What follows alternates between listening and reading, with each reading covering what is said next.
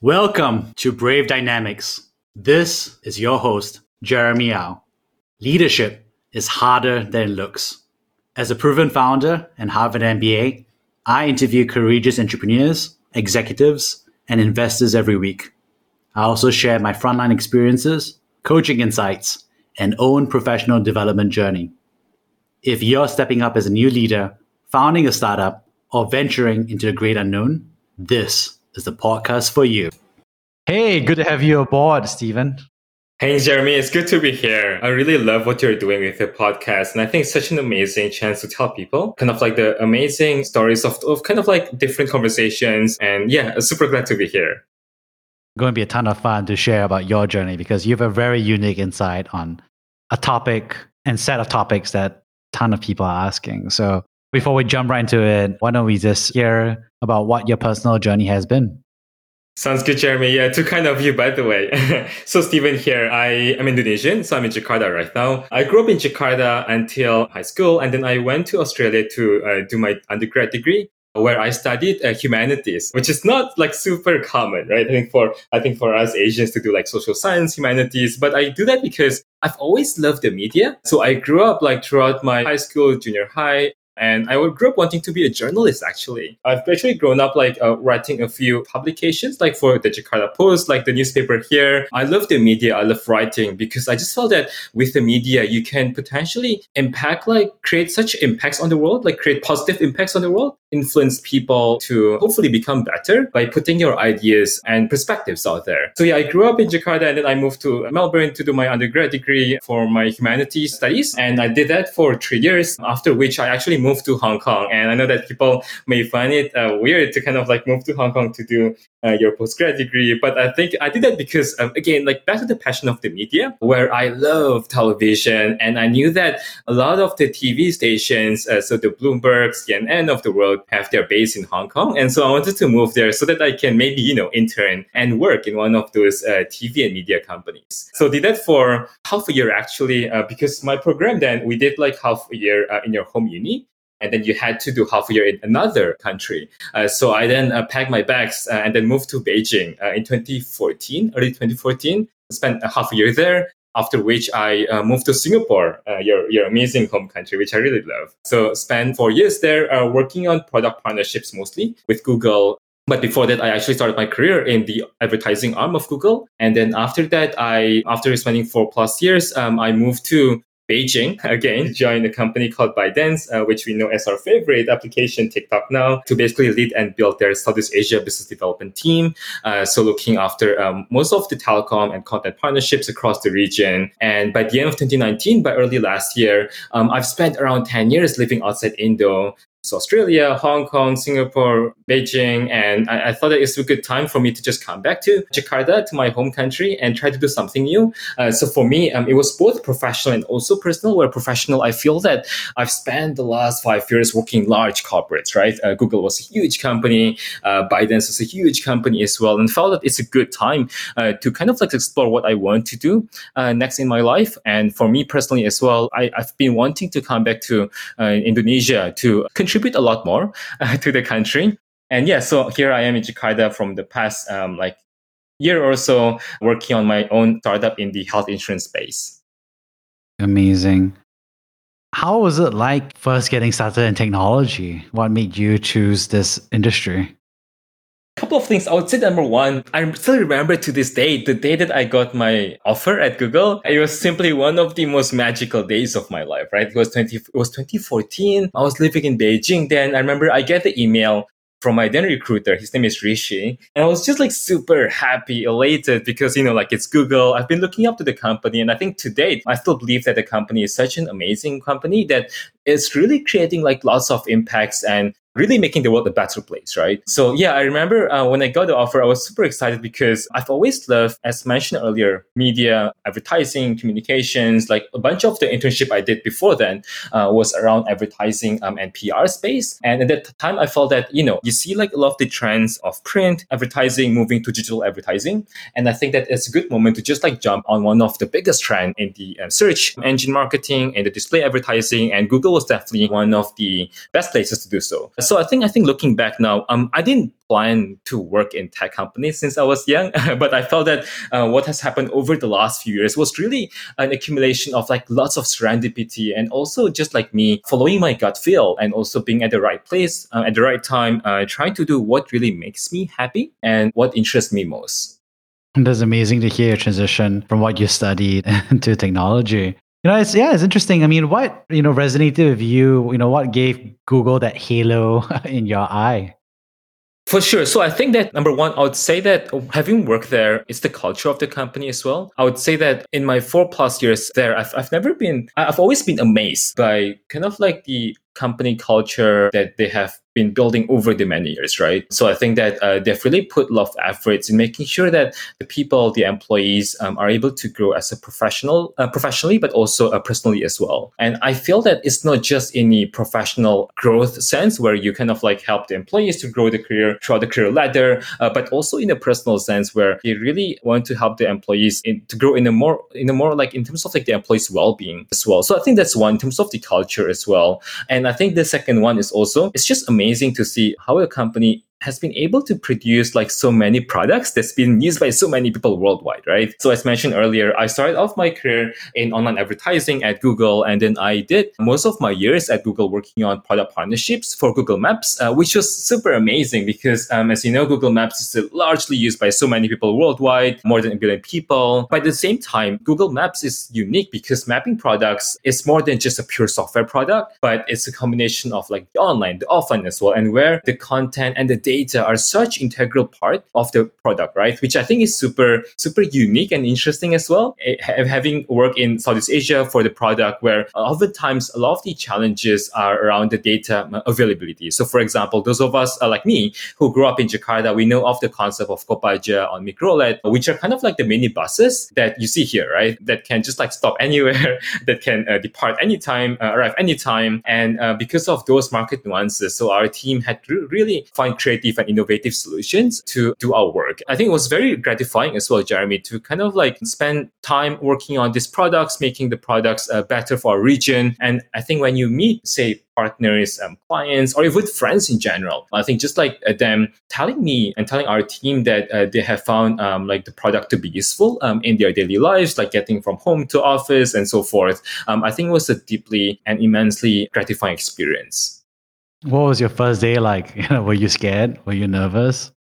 For sure, man. I was scared, right? So I remember, so I moved to Singapore. It was my first time living there. I was in Beijing before, and then I spent a couple of weeks in Jakarta, and then just packed my bags and moved to Singapore. I'd say Tanjung Pagar then, place Tanjung Pagar. Our office was at Asia Square. So yeah, I think I was definitely nervous because it was first of all my first job, right? So I think that first job is always like nerve-wracking for a lot of people. But I would say that what stood out to me today is kind of like the diversity of the people. Because at that time, my team was handling the Southeast Asia team for the online advertising business. And when I went in, I remember just like meeting people from all over the region, right? So Indonesians, Vietnamese, Thai, Malaysians, and so forth. And I think that was really, it was in a weird sense, kind of like a very warming thing because for us, like a lot of people like myself, like we came from outside Singapore, and then we moved to Singapore to work at Google. I think there was that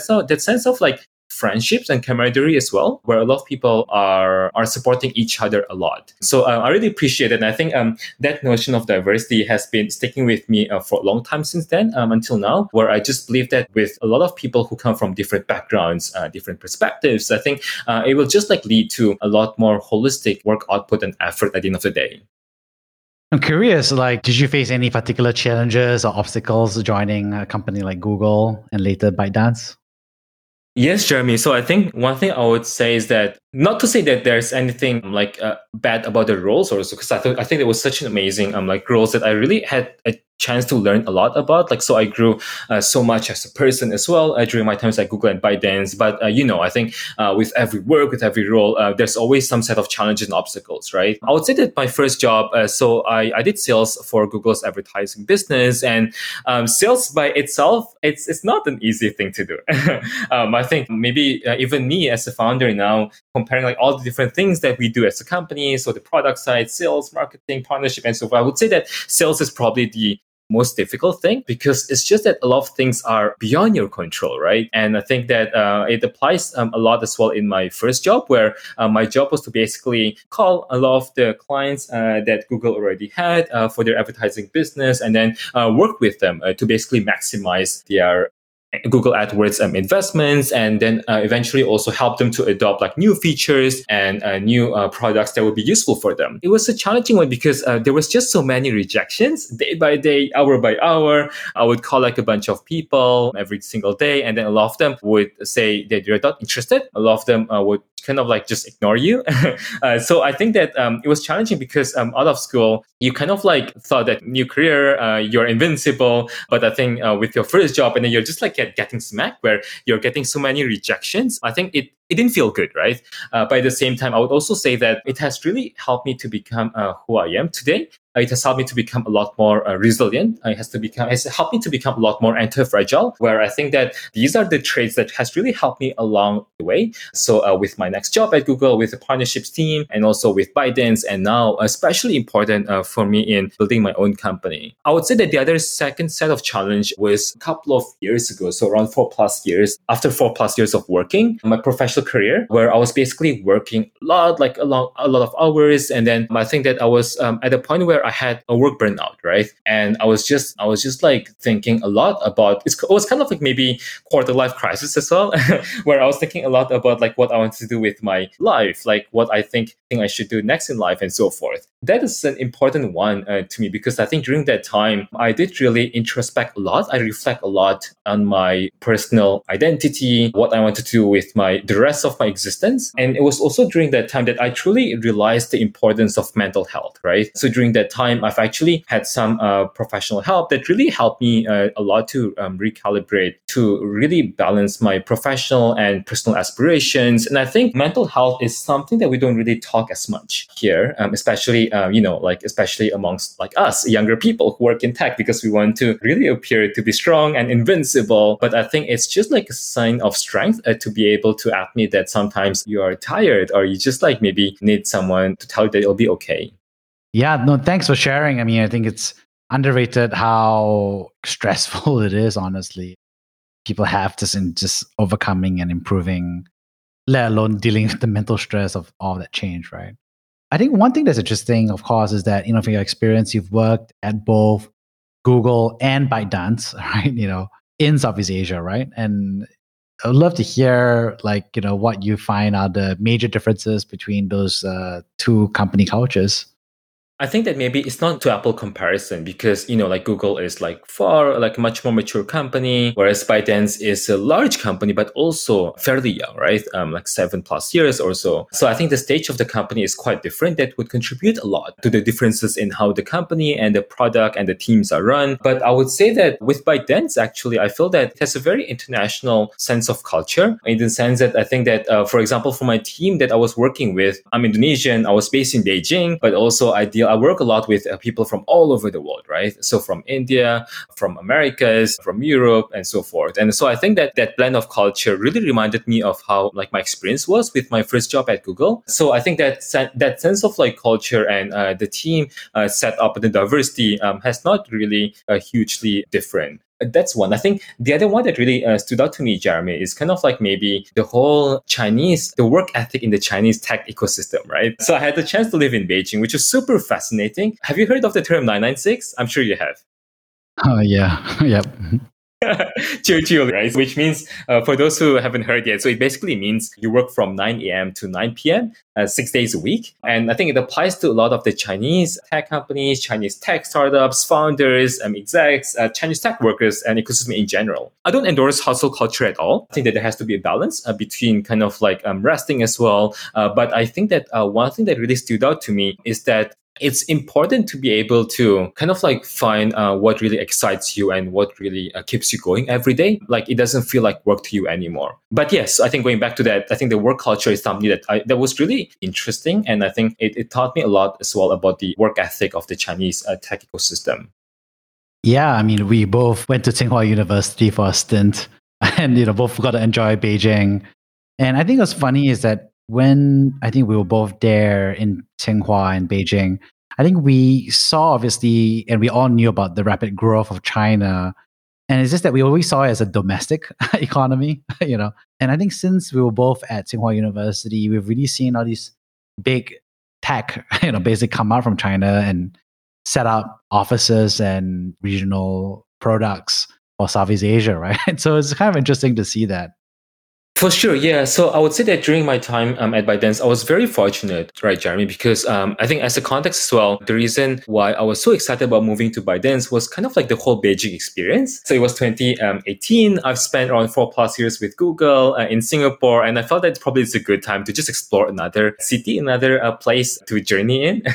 So essentially, I was thinking about kind of like the whole shift, as you mentioned, where a lot of the like tech companies and tech ecosystem are really slowly shifting from purely the West, America, and then moving to like the East, right? Especially the Chinese companies, where you see like Alibaba, Baidu, Tencent, and ByteDance, of course, getting a lot more prominence all over the world, especially here in Southeast Asia as well. So I felt that it's a good time to just like maybe move to China and then explore like what's there and learn a lot from the ecosystem, like meet a lot of amazing and smart people. And I was very fortunate because, as we mentioned, I've worked with Google and ByteDance, so like a very American company, but also like one like international Beijing-based company. I would say that I'm very fortunate that I've a chance to work in on a region that's close to my heart, which is Southeast Asia. So during my time at ByteDance, I spent around half of the time in Beijing, but half of the time just traveling across the region here in SEA. So in Indonesia, in Thailand, Philippines, Vietnam, which is super fascinating to see like all the different offices being set up, teams being hired here, and then just like working with different partners across the region. So for example, in my case, I work a lot with the telco partners. So a lot of the companies we work with are kind of like the Singtel associates of the world, right? And essentially, it was super interesting to see kind of like how this fairly new product, TikTok, is being perceived by like so many of the businesses and partners, and the impact it has had as well on kind of like the creation and formation of the culture here in the region. It's quite surprising because I think most people have historically looked at Chinese big tech companies, even when they're outside China now, which I think we've all started to kind of like put our heads around and accept as a reality. But it's also interesting that, there's a lot of stereotypes that, the Chinese big tech companies are not very international. They're not very representative. So it's interesting to see that the rapid localization and nimbleness of these companies from China basically becoming the Chinese equivalent of American MNCs, right? Multinational corporations. That's right. Yeah, maybe just a side story as well, Jeremy. So just as a context, I'm not proud of this, but I don't speak Chinese well. I don't speak Mandarin well. So throughout my times at ByteDance, I think that I maybe didn't speak more than a couple of lines in Mandarin. Like all of my work meeting or work email and all are in English. And yeah, it was okay because, our team was fairly international. And I think a lot of people made an effort to make sure that people who didn't come from the Chinese office, they would be able to fit well with the flow of the meeting and all. So yeah, I agree with you. Having come back to Jakarta as well, I think that I also feel that a lot of the people here in Indonesia, those who are working on startups, those who are building companies as well, I think, whereas in the past, people used to see just like the American companies like Google, Facebook of the world as being the role model. But I think a lot of them are increasingly looking at kind of like the hybrid of the American and the Chinese role models, right? Where they would kind of like take the best elements of the American companies, but also now taking on how the Chinese companies are doing like things very differently and uniquely in terms of the business model, GTM, and so forth. So I think that at least for us here in SEA, we're very fortunate because we get to see the best of both worlds, which I think is amazing. Let's talk more about it. What is the best of both worlds for a US and Chinese feature? So let's start the US side. What's the best features of a US in a business model or approach? I think that maybe, at least with the one I've worked for, right? And I can tell for everyone because I haven't worked for a lot, of course. But I would say that maybe kind of like one, at least with Google, I felt that there was a lot of focus on making sure that like a lot of the products and features are being designed and built with the most thoughtful consideration in mind. It's also maybe a factor of kind of like the company being big and mature product as well. So I think, quote unquote, from my perspective, there is that sense of like perfectionism being put in place as well to make sure that you deliver the best like journey for the user. So I think that's one of the attributes I would say from the American tech companies. I would also say maybe the other one that really stood out to me, as I mentioned from Google, is kind of like the emphasis on the building the corporate culture, which I ultimately believe that tech companies, especially, people are everything, that a company is only as good as the people who are working at a company. So I think it's especially important for a company to be able to spend time in choosing the right people to join the company, in making sure that they are groomed properly, they are being trained properly, that they share the right mindset and shared philosophy, and they work well together. So it's something that really stuck out to me, and I think it's something that really, really helps me as well as I'm working on my own thing right now. And in contrast, what do you think are the best features of Chinese culture?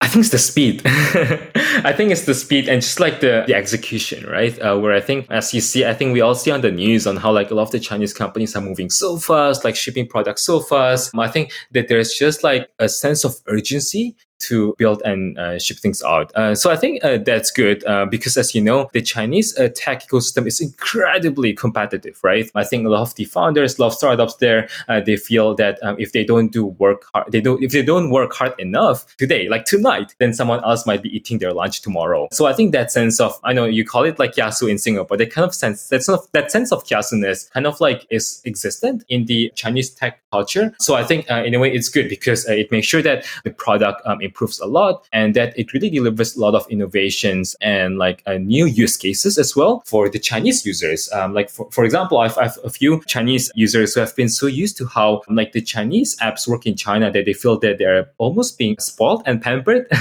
because that level of convenience would be difficult to get by in basically any ecosystems outside China. For example, in the times that I live in Beijing, with the prevalence of the e-wallet there, I've only maybe used my physical wallet 3 times in the year, and the rest are all via like the Alipay, WeChat Pay of the world. And my friends basically don't go shopping at shopping malls anymore. It was just like them typing a few clicks on the smartphone, getting goods delivered at the like from Alibaba, Taobao, and so forth. And it was super fascinating because when I was with Baiden's office, you would see that during lunchtime and lunch break, the post office would be full of people queuing to pick up their mail packages from there.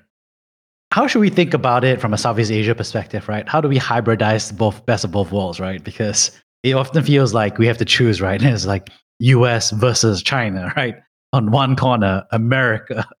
On the other side, China, right? So how do we think about hybridizing it, especially like in the Indonesia context from the founder's perspective?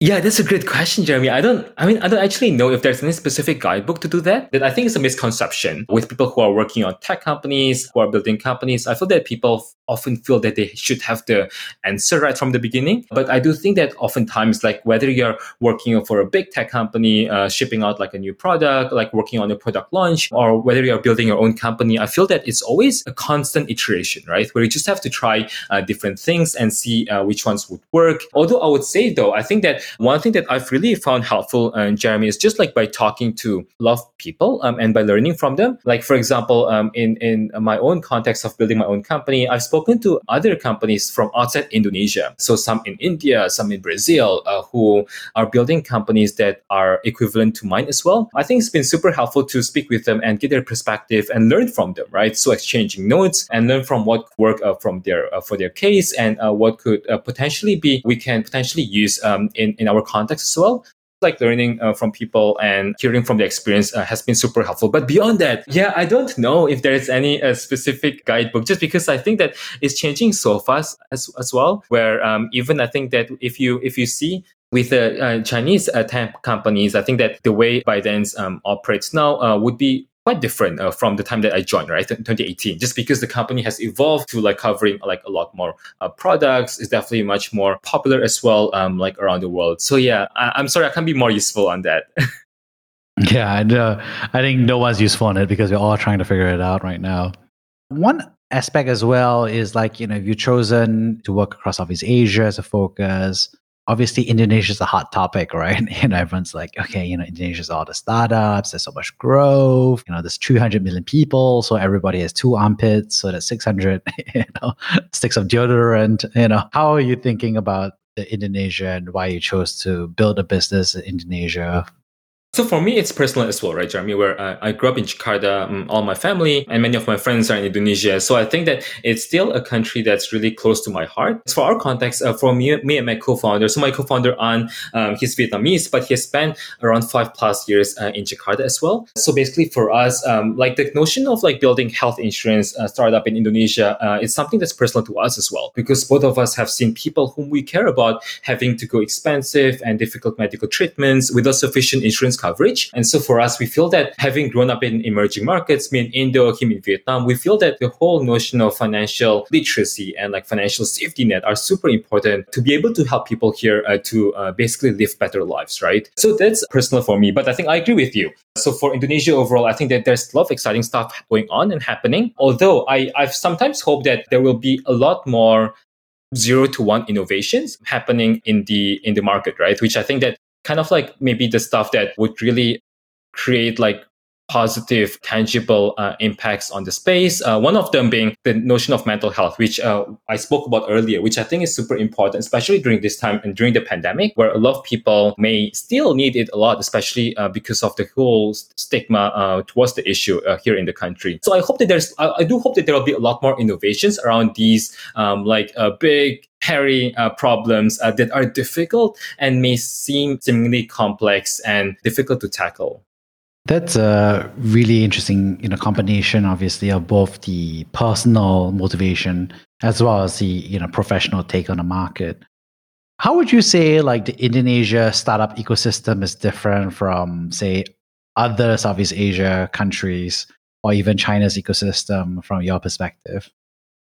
One of the difference I would say is that I think that a lot of the Chinese tech startups are probably a lot more focused on kind of like core like engineering, computer science, software engineering, like innovation. I think the founders and the companies tend to be like focused on that, like a lot more than the ones I've seen, I think, here in Indonesia, where I think a lot of the Indonesian startups and companies are focused a lot more on the whole like business and like GTM side, right? Where I think it's also a factor that a lot of the Indonesian companies are probably modeling after what has been done in China and in India. Now we are seeing a lot as well. I'm not sure like if it's a fair comparison, but I would say that maybe kind of like what we are seeing in China is more of like 0 to 1. And I think what we are seeing here is probably kind of like an incremental improvement and customization and localization of what has been done in some markets that are slightly ahead of ours. Yeah, I think there's also a function of time, right? It feels like the Indonesia ecosystem kind of started quite a few years after China, and obviously hasn't had the same benefits as the Singapore's massive priming the pump approach with funding a lot of government subsidies into the tech scene via VC support. So definitely fascinating to see the Indonesia ecosystem really kind of take off just on the back of the market size and the opportunity there as well. That's right. Also, although I feel that maybe kind of like a huge factor, I would say that I really hope I would improve a lot over the next few years is kind of like on two things, right? One is around the education, and also two kind of like around on how do we enable like better situations for people to be able to take risk and start building companies, creating new things. I think education is a big one because, as you know, I think for education wise, there's a lot that we can improve as a society, right? Compared to Singapore and China, obviously. With the next few years, if we improve a lot on the education, putting a lot of emphasis on STEM and so forth, and also I think that would help a lot in terms of grooming the talent and really increasing the talent pool that's available in the market, especially for technical and engineering roles. And I think the second one also.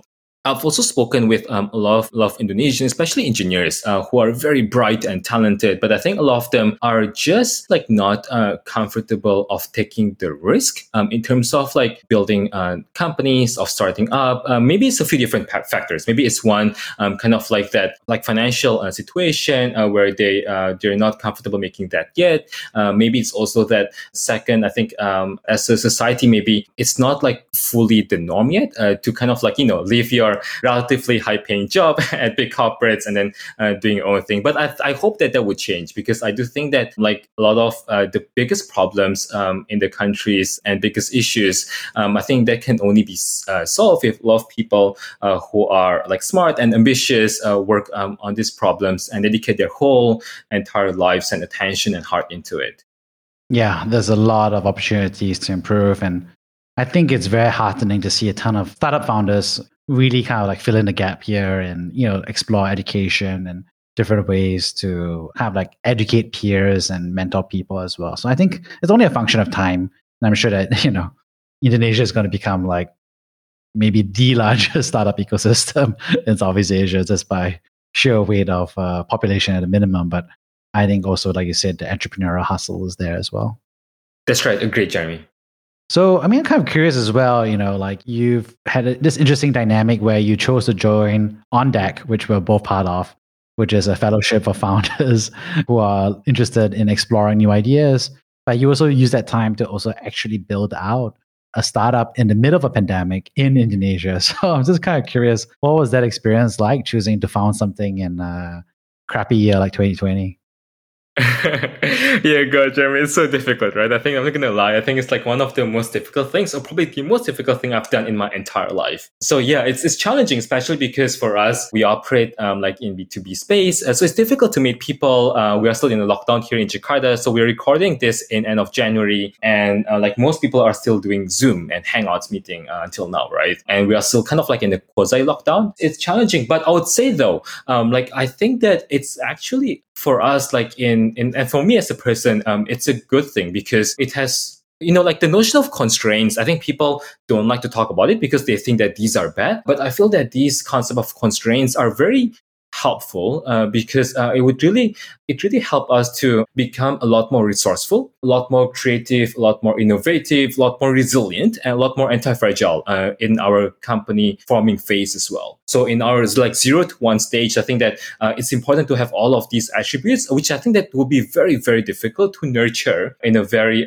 good environment. So I think it's good in that sense that it's something that will really stick with us for a long time, forever, essentially. And I think also for me as a person, it's been a tough year for all of us. And I think for me, it's really taught me a lot more about the importance of like mental health, mental wellness. It has really helped me to become a lot more disciplined about kind of like practicing a few like self-care practices throughout the day. For example, I try to do meditation on a regular basis. I try to do journaling and so forth, just because I think that like building a company is such a difficult thing that I think these are super important to make sure that you can run throughout the whole marathon journey, essentially. And onto On Deck, agree. I think On Deck is an amazing community. So I joined it because I actually applied like couple of batches ago, but I think because of the whole queue, so I only got in this December batch. But I love it because of the community. So for example, in my case, I've spoken to a bunch of amazing people, including yourself, Jeremy, and people who have worked in the healthcare, insurance,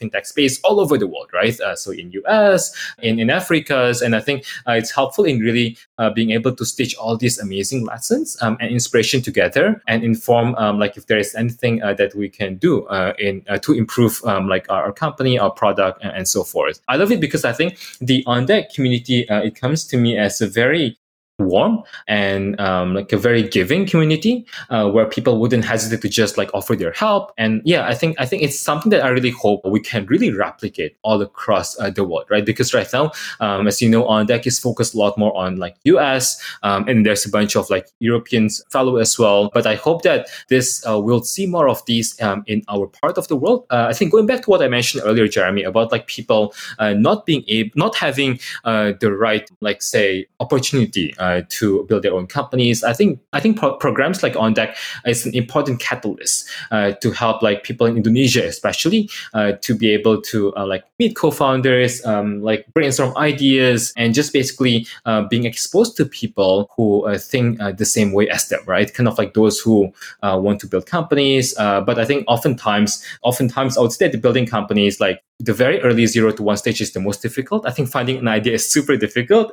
I think that even I would say that even before that, the stage where people like myself, like people who are working in big companies, big corporates, I think just like being able to take the first step and telling yourself, okay, I'm just gonna not work at Google, Facebook anymore. Just gonna make sure that I fulfill my dream and aspiration of like becoming a founder, like working on this problem that I care about. I think it's a huge step. I think oftentimes, unfortunately, I feel that it's something that people don't really put enough intention in about. I've seen too many people going about their careers in a very take it for granted kind of way, right? Whereas I think that there could be a lot more like thoughtful and mindful about how they want their career to evolve, let's say in 5 years, in 10 years, in a couple of decades, and so forth.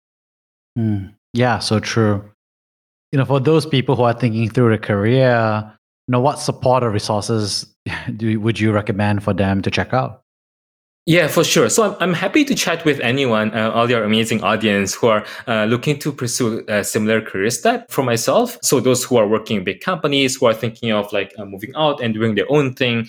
I'm also happy to speak with people who care a lot about finding their life's work, right? I mean, this is the cliche term that I really like to use, which life's work, which basically I define as kind of like the work that you do throughout your entire life that doesn't really feel like work anymore, Jeremy, just because like you love it so much, like you feel so much passion and belonging to it, because I think that's important. I think being able to find out what your life's work is very important to your baseline happiness and basically how you live your lives.